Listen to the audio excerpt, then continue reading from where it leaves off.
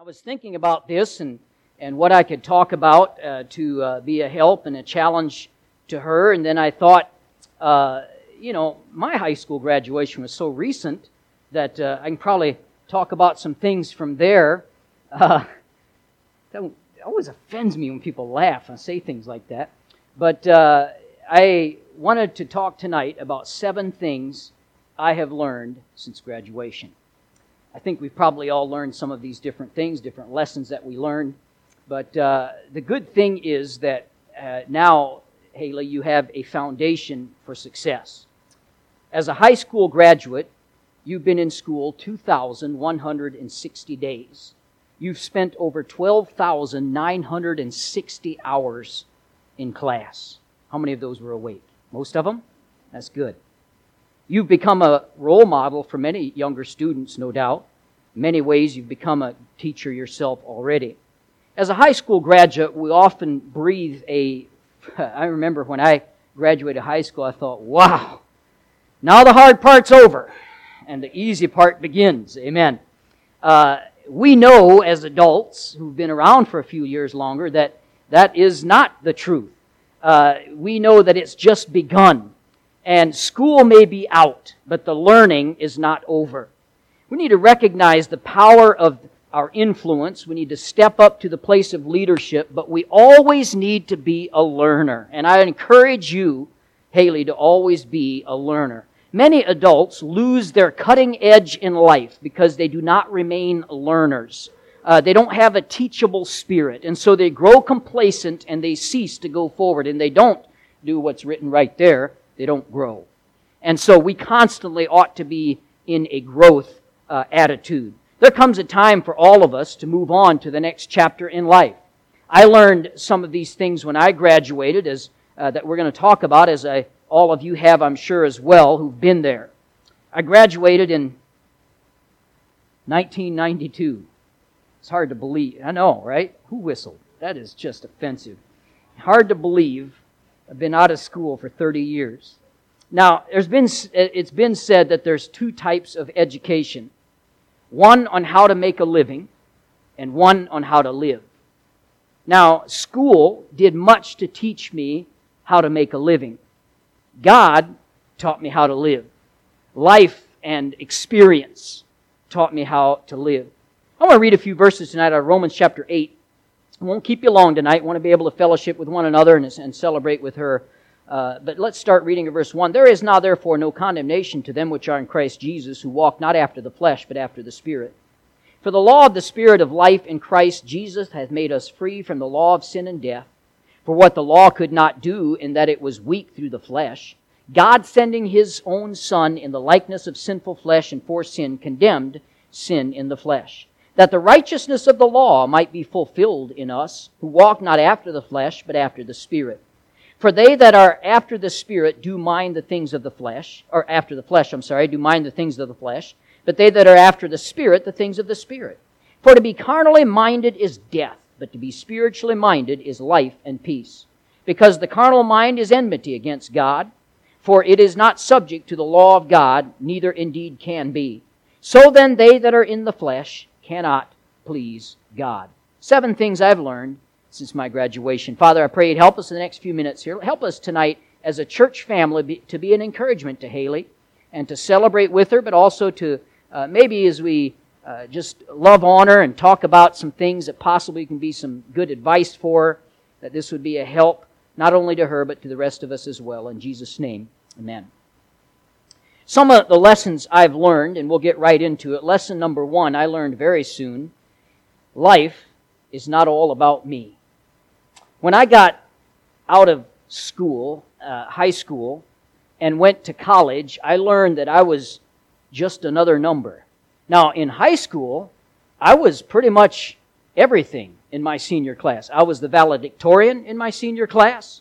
I was voted most likely to succeed in my senior class. I was homeschooled, and so that helped. I mean, I did the voting and all that, but life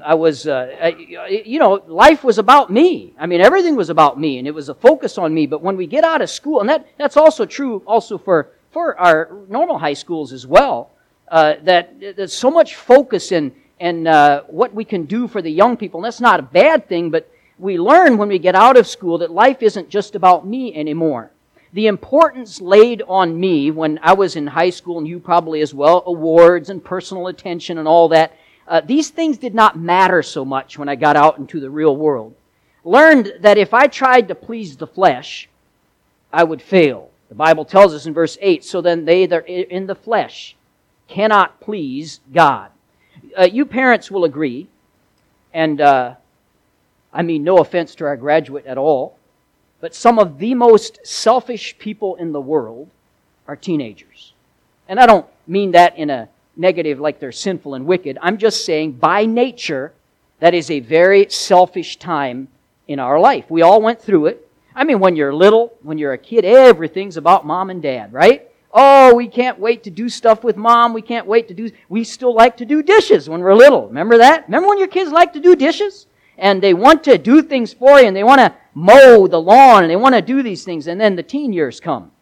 And the focus kind of shifts, and we become more selfish. Life is all about them. Their schedules are organized. Sometimes whole family schedules are organized around their sports programs and around their life. And the food is often made the way they like it. And they soon have to learn when you get out of school, life is not all about you anymore. It's time to turn your gaze outward and upward. Can I tell you tonight, there is nothing as empty as the self-lived life. There is nothing that'll leave you more unfulfilled as is a life that is consumed with personal fulfillment. Somebody said it this way, the investment of a self-centered life yields no dividends that are satisfying or eternal. The best thing we can do is to look outside ourselves. And so remember this acrostic, if you would. We've all heard it, but it's a good thing to be reminded of. Joy. We talked about joy this morning. Joy is Jesus first, others second, yourself last. If we spell our life philosophy like that, it'll bring us much more joy. Number one, life is not all about me. Number two, one of the things I had to learn is failure is not the end. Failure is just the beginning. Look at verse 4 with me, if you would. That the righteousness of the law might be fulfilled in us, who walk not after the flesh, but after the Spirit. I realized that even when I failed God, I could seek after Him and He'll care for us. God has a higher purpose for us than our comfort, our good feelings, and there's a purpose in the things that come into our lives. And failure is just another stepping stone many times, another teaching opportunity. Can I remind you that failure is an event, not a person? Failure is something that happens. It is not a person. And so we can remind our graduate tonight, and this is not to scare you at all, Haley, but you're about to face another teacher, worse than any of your teachers on their worst day. We call this teacher good old Mr. Experience. This is the teacher that eventually kills all his students. Experience. Experience is a tough teacher. Experience is a teacher that drives its lessons home in failures. You don't only learn out of a book, you learn with life lessons and often through failures. But it is getting up after those failures that'll make you a better student of life. And as I keep reminding tonight, you don't ever want to stop being a student. You might not have to go to Brookings High School anymore, but you're always wanting to be a student. You learn not from your successes, but from your failures. Giving up on your goal because of one setback.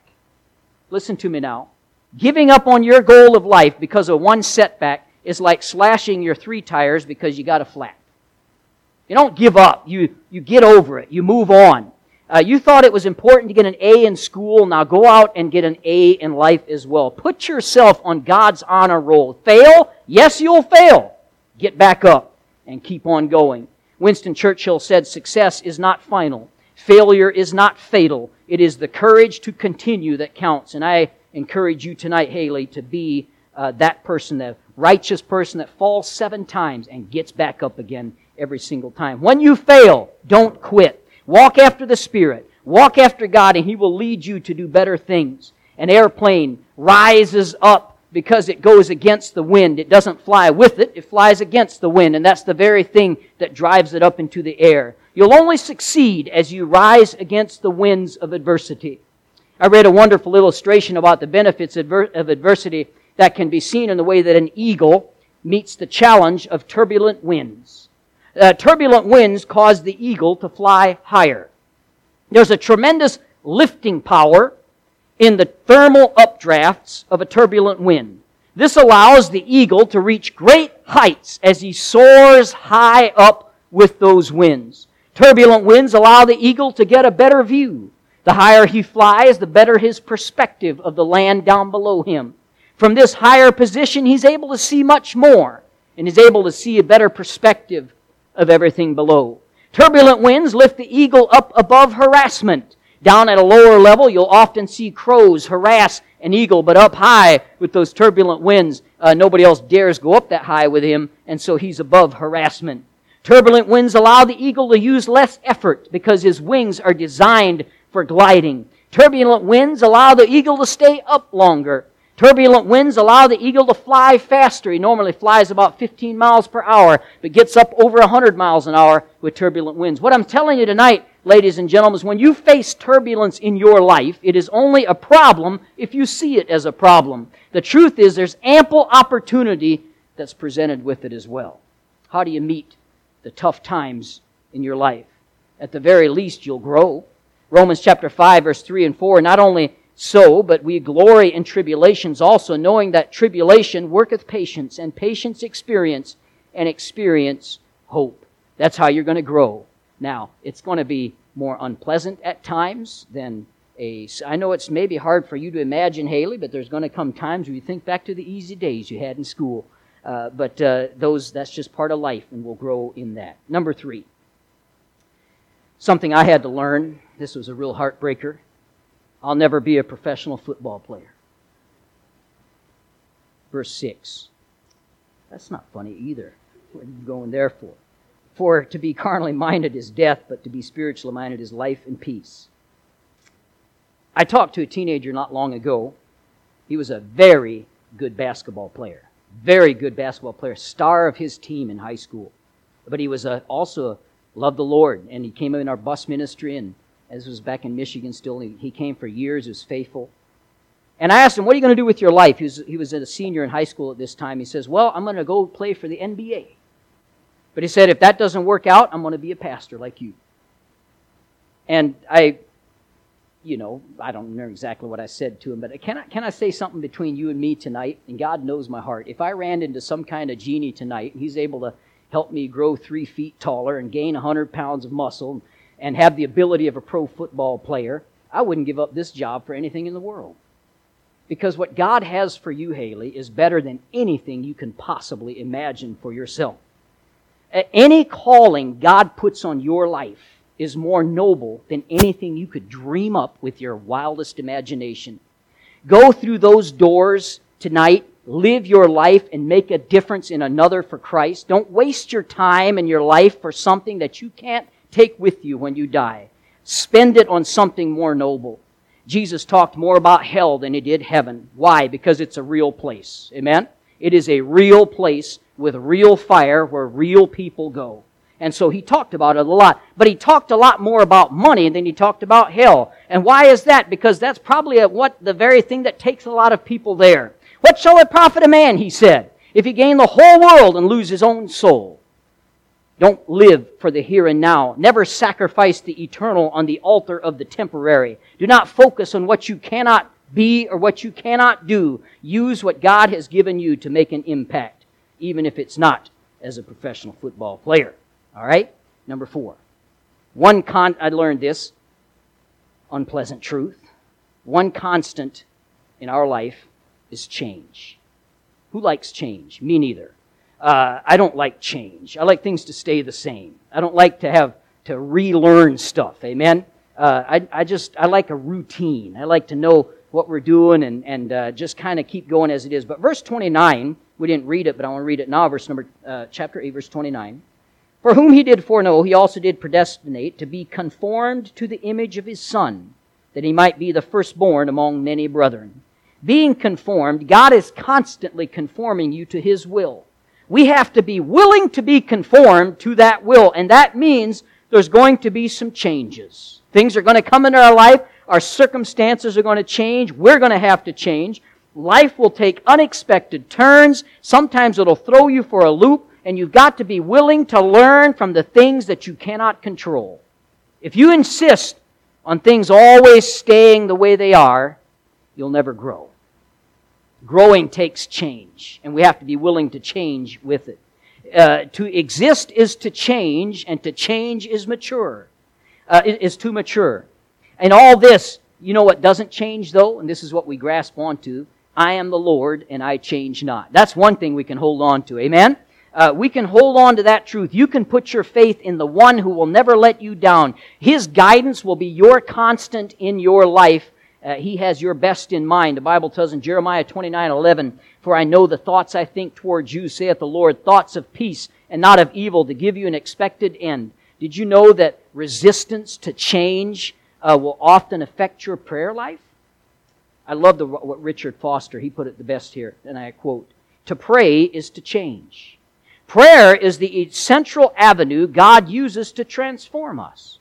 If we are unwilling to change, we will abandon prayer as a noticeable characteristic in our lives. The closer we come to the heartbeat of God, the more we see our need and the more we desire to be conformed to Christ. And that is all about changing ourselves, become more like Christ."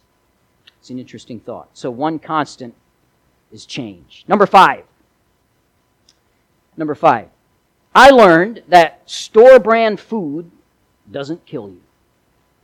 Store-brand food doesn't kill you. Now, why do I say that? We live in a society today that is so materialistic in its thinking that we are very geared towards instant gratification, and we have created in our young people, in your generation, an expectation that we want everything today at age 18 and 19 that our parents have worked for 20 years to earn.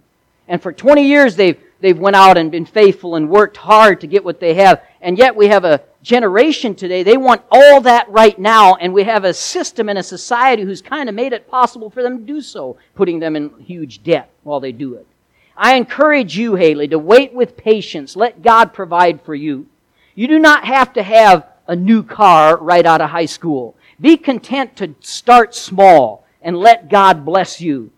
When I was first married, I found that we went into some struggles in our life, and sometimes things didn't work out, and sometimes there wasn't any money left, and we still had a lot of month left. You know what I mean? And so there was some struggles, but don't be afraid of them. Be content to live simple. Store-brand foods won't kill you. One of the reasons I was thinking about this is I recently found an old checkbook from when we were first married.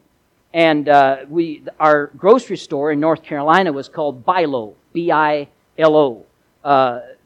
You were supposed to be able to buy things at low prices, I guess. I don't know. They didn't know how to spell, but hey, Bi-Lo. So I saw our checkbook, so I knew when a check was written to Bi-Lo that was our grocery bill. You know what our grocery bill was? Weekly grocery bill. It was like $18, $21. I don't know what we were buying. But I know it wasn't name brand foods, it was store brand foods, and you know what? They don't kill you. I tell you what, and not only to Haley, but any young people here tonight who don't know what it is to save and to wait, to scrape and to earn, not just to swipe the plastic, but to work towards something, earn it, and then be able to buy it. There's a satisfaction in that I hope you get to realize. Don't just get caught up in the trap that you have to have it all right now. Proverbs 28:22 says, "He that hasteth to be rich hath an evil eye, and considereth not the poverty that shall come upon him." I learned to get by, not always having the best. And I learned that what I want is not always what I need. Can I have an amen there? What I want is not always what I need. Materialistic things do not make us happy. Hebrews 13:5, "Let your conversation be with covetousness, and be content with such things as ye have. For he hath said," and this is free, doesn't take any plastic, "I will never leave you nor forsake you." Amen. What a promise. Number 6. Sometimes you have to stand alone. Sometimes you have to stand alone. Look at verse 31. "What shall we say then to these things? If God be for us, who can be against us?" Can I encourage you tonight, Haley, make sure that you're in the right, and then stand. Sometimes you have to stand alone when you do so. We ought not live our lives as people pleasers. We ought not to be a middle-of-the-roader. Standing in the middle of the road is dangerous. Did you know that? You can get hit from traffic going both directions if you stand in the middle of the road. Pick the side of truth and right and justice and then stand firm. But if you're in the right, the Bible tells us you're never really alone. Because verse 31 tells us that if God be for us, who can be against us? In the heat of the Civil War, an aide told Abraham Lincoln, "We must trust, sir, that God is on our side." And Lincoln responded, "No, it is much more important that we be on the side of God." Get on the right side and then stand strong. Stand for right even if you're the only one. Say it with Joshua of old, "As for me and for my house, we will serve the Lord." I know not what everybody else does. I'm paraphrasing what he said, but I know what I'm going to do, and he stood. Be prepared to fight even against your peers if you have to be a person of character. Oh, how the world needs young people tonight who cannot be bought, whose word is their bond, who put character above popularity, who possess the will to do right, who do not hesitate to take a chance, who will not lose their individuality in a crowd, who will be honest in small things as in great things, who will make no compromise with wrong, whose ambitions are not confined to their own selfish desires, who will not say they do it only because everyone else does it, who are true to their friends in adversity as well as in prosperity, who do not believe that manipulation is the best path to success, who are not ashamed or afraid to stand for the truth when it is unpopular, who can say no with emphasis even though the rest of the world says yes. We need young people like that. Of course, we need old people like that too. Those who put God first in their life. Be that person. Make your family proud, and you'll make your church proud too. Number 7. A baby makes a difference. I learned this lesson again and again and again and again and again. I'll never forget when I had our first child, actually here tonight with us. A lot of change came in. You talk about change, a lot changed in our life at that time. Only a parent in here that's overhearing me tonight can know the emotion. You can read about it, but you can't feel it until you're a parent yourself. And you look at your own child. Your life will be instantly and dramatically changed. And I could predict that in the next few years, some of these big changes will take place for you, Haley. In the next few years, you'll probably meet your life mate. You don't want to get the wrong one.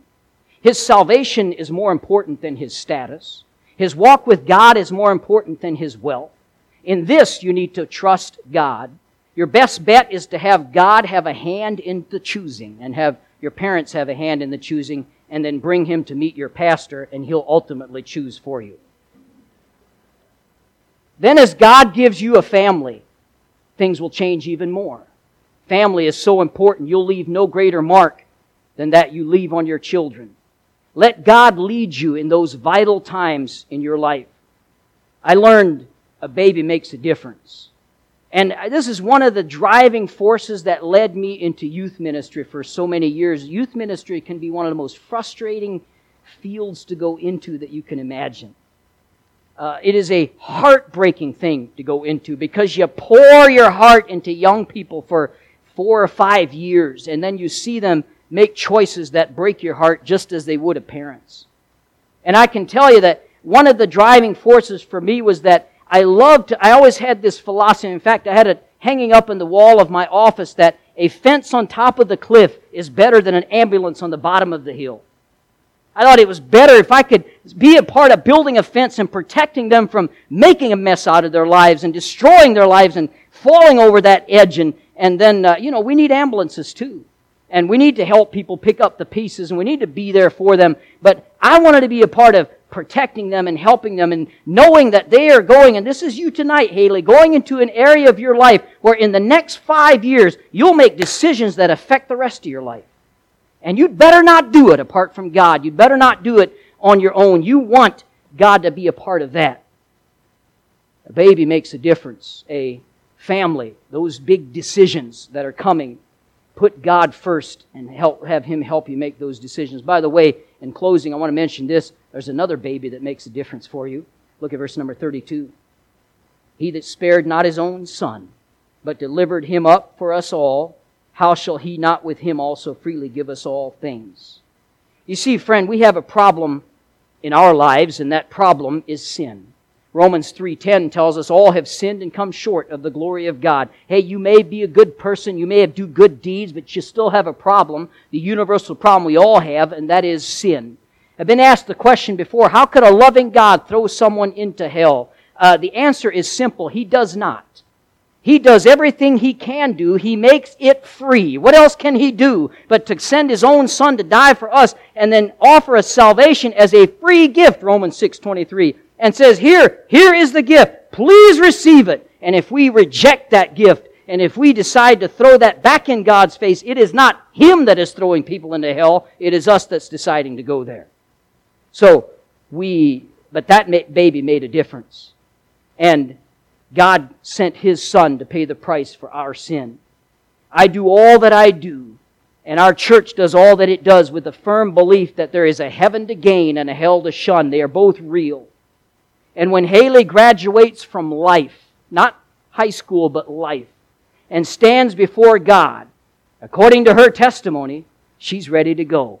And I'm asking about you. What about each and every one of you here? Do you have that settled in your life? If you die without Christ, that'll be the greatest tragedy in your life. But graduate, be patient as God works His plan in your life. Never ever forget that God's plan is better for you than your plan. I have told that to young people for probably hundreds of times. As a youth pastor, you take out a piece of paper. In fact, we did this exercise a few times.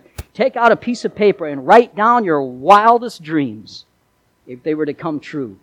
If I'd have done that when I was 18, I would have not gotten close to the life that God's given me by just submitting to Him. God can write a better life story for you than you ever could. Just submit to Him. Those are a few of the many lessons I learned. Now you go learn yours. Father, we thank You for this time. We thank You for the accomplishment tonight. It is something to celebrate. It represents a lot of hard work, many hours, dedication, and time invested. But how much more important is it that we graduate life prepared? I mean, it's a good thing to graduate high school, but we really want to be able to say at the end of our life, or to hear those words, "Well done, thou good and faithful servant." I pray You'd be with Haley in a special way. Lord, she means a lot to us here. We love her. We love their family. We want her to succeed for You. We want her to, You to use her in a great way. So may You do that. If your heads are still bowed.